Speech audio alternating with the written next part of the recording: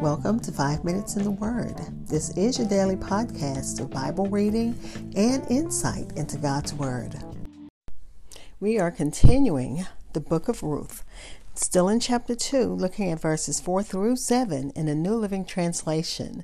Ruth is now working in Boaz's field, and she's a gleaner, which is, one of the commentaries says, is basically begging. But this is a right that God put in place to help widows and orphans and the poor, was that they could pick up the grain that's left during a harvest. But let's listen to God's word. Starting at verse 4, it reads, "While she was there, Boaz arrived from Bethlehem and greeted the harvesters. 'The Lord be with you,' he said. 'The Lord bless you,' the harvesters replied. Then Boaz asked his foreman, 'Who is that young woman over there? Who does she belong to?' The foreman replied, 'She is the young woman from Moab who came back with Naomi. She asked me this morning if she could gather grain behind the harvesters.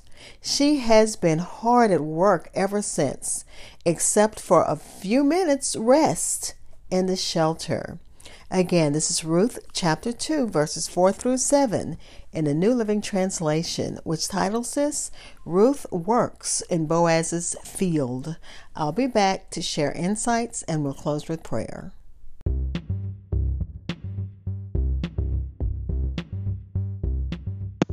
This is Hope Scott. I am your host of 5 Minutes in the Word, a daily podcast which spends a few minutes exploring God's Word. Thanks for listening, subscribing, and following my podcast. You can find it on Spotify, Apple Podcasts, TuneIn Radio, iHeartRadio, Good Pods, or wherever you hear podcasts. Also, please like and follow 5 Minutes in the Word on Facebook and Twitter.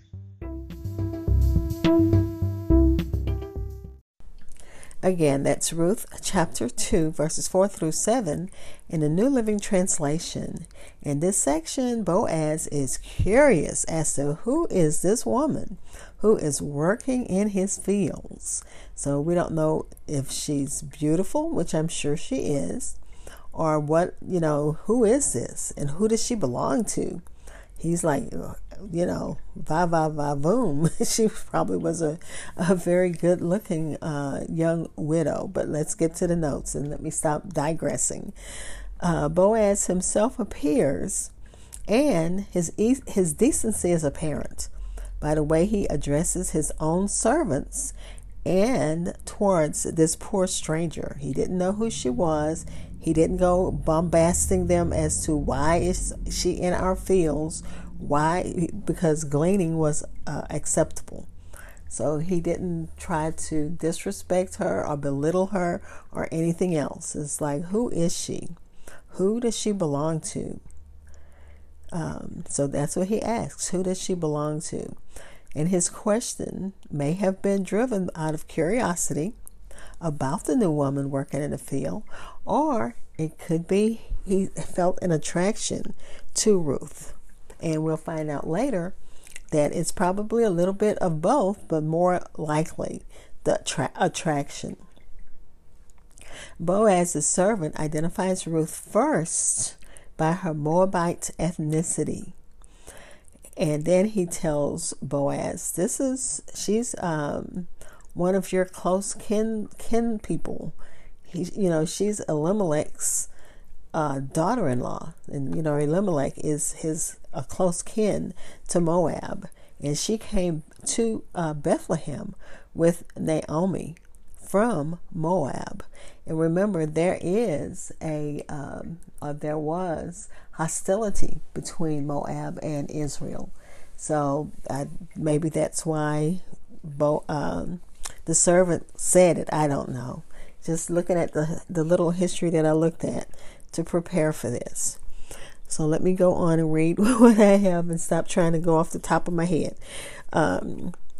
Ruth asked to please let her glean and gather among the other harvesters. So she didn't want handouts. She was going to work for herself.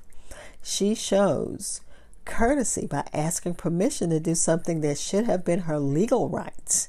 Because remember, the Levitical law said that gleaning was hers by right. That, they're supposed to leave enough for the orphans and widows and the poor. So by right, she could have gleaned, and she could have quoted Leviticus 19, 9 and 10. But of course, she's not a Jewish person. She served one of the gods of Moab. So she probably didn't know that law. And that's another indication as to why she probably asked. But she was kindly and properly asked. She kindly and properly asked for the right to gather in his field. As the supervisor reported to Boaz, he told of Ruth's submissive attitude.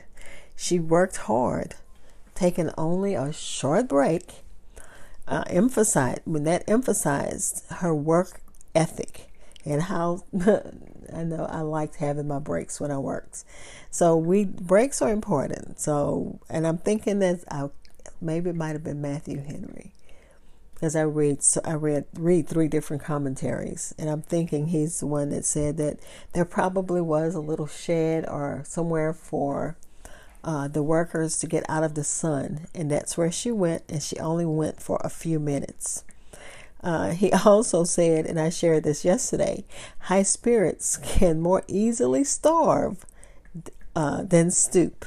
But thank God that Ruth didn't have one of those snooty attitudes where, I'll starve before I do this menial labor to support myself. And one of the other commentaries said that we are under inspection, just as Ruth was. At times, when we don't know it, we are being watched by others to see how we will walk with God. And what they see will make a difference. Let's pray. Father, as we come before you today again, as we are studying your word, help us to understand what lessons you want us to learn from your word. God, we want and ask that you turn situations around in our favor, just as you're doing for Ruth and Naomi. God, we know that you're a prayer-hearing God. We know that you're not asleep, that you're not snoozing or taking a nap or anything else, but you do hear and you do listen. God, we thank you that you can break protocols. You can move mountains for our sake in the name of Jesus. And we see it so often in all parts of our lives. And because we serve a living God, our dreams and destiny are determined and by divine fresh breath from God. And we receive it from you, Father. Just as we read your word, we're seeing that our dreams and destinies are in your hand, and we thank you. And from today on, Father, we give you glory, and let your glory shine forth in our lives.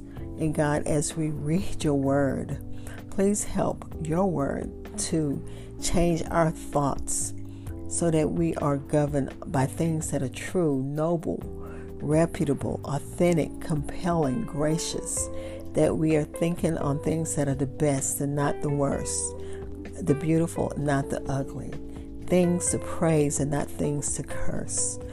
And that's from Philippians chapter 4, verses 8 and 9. And God, we thank you for the favor that comes with being your child. Amen.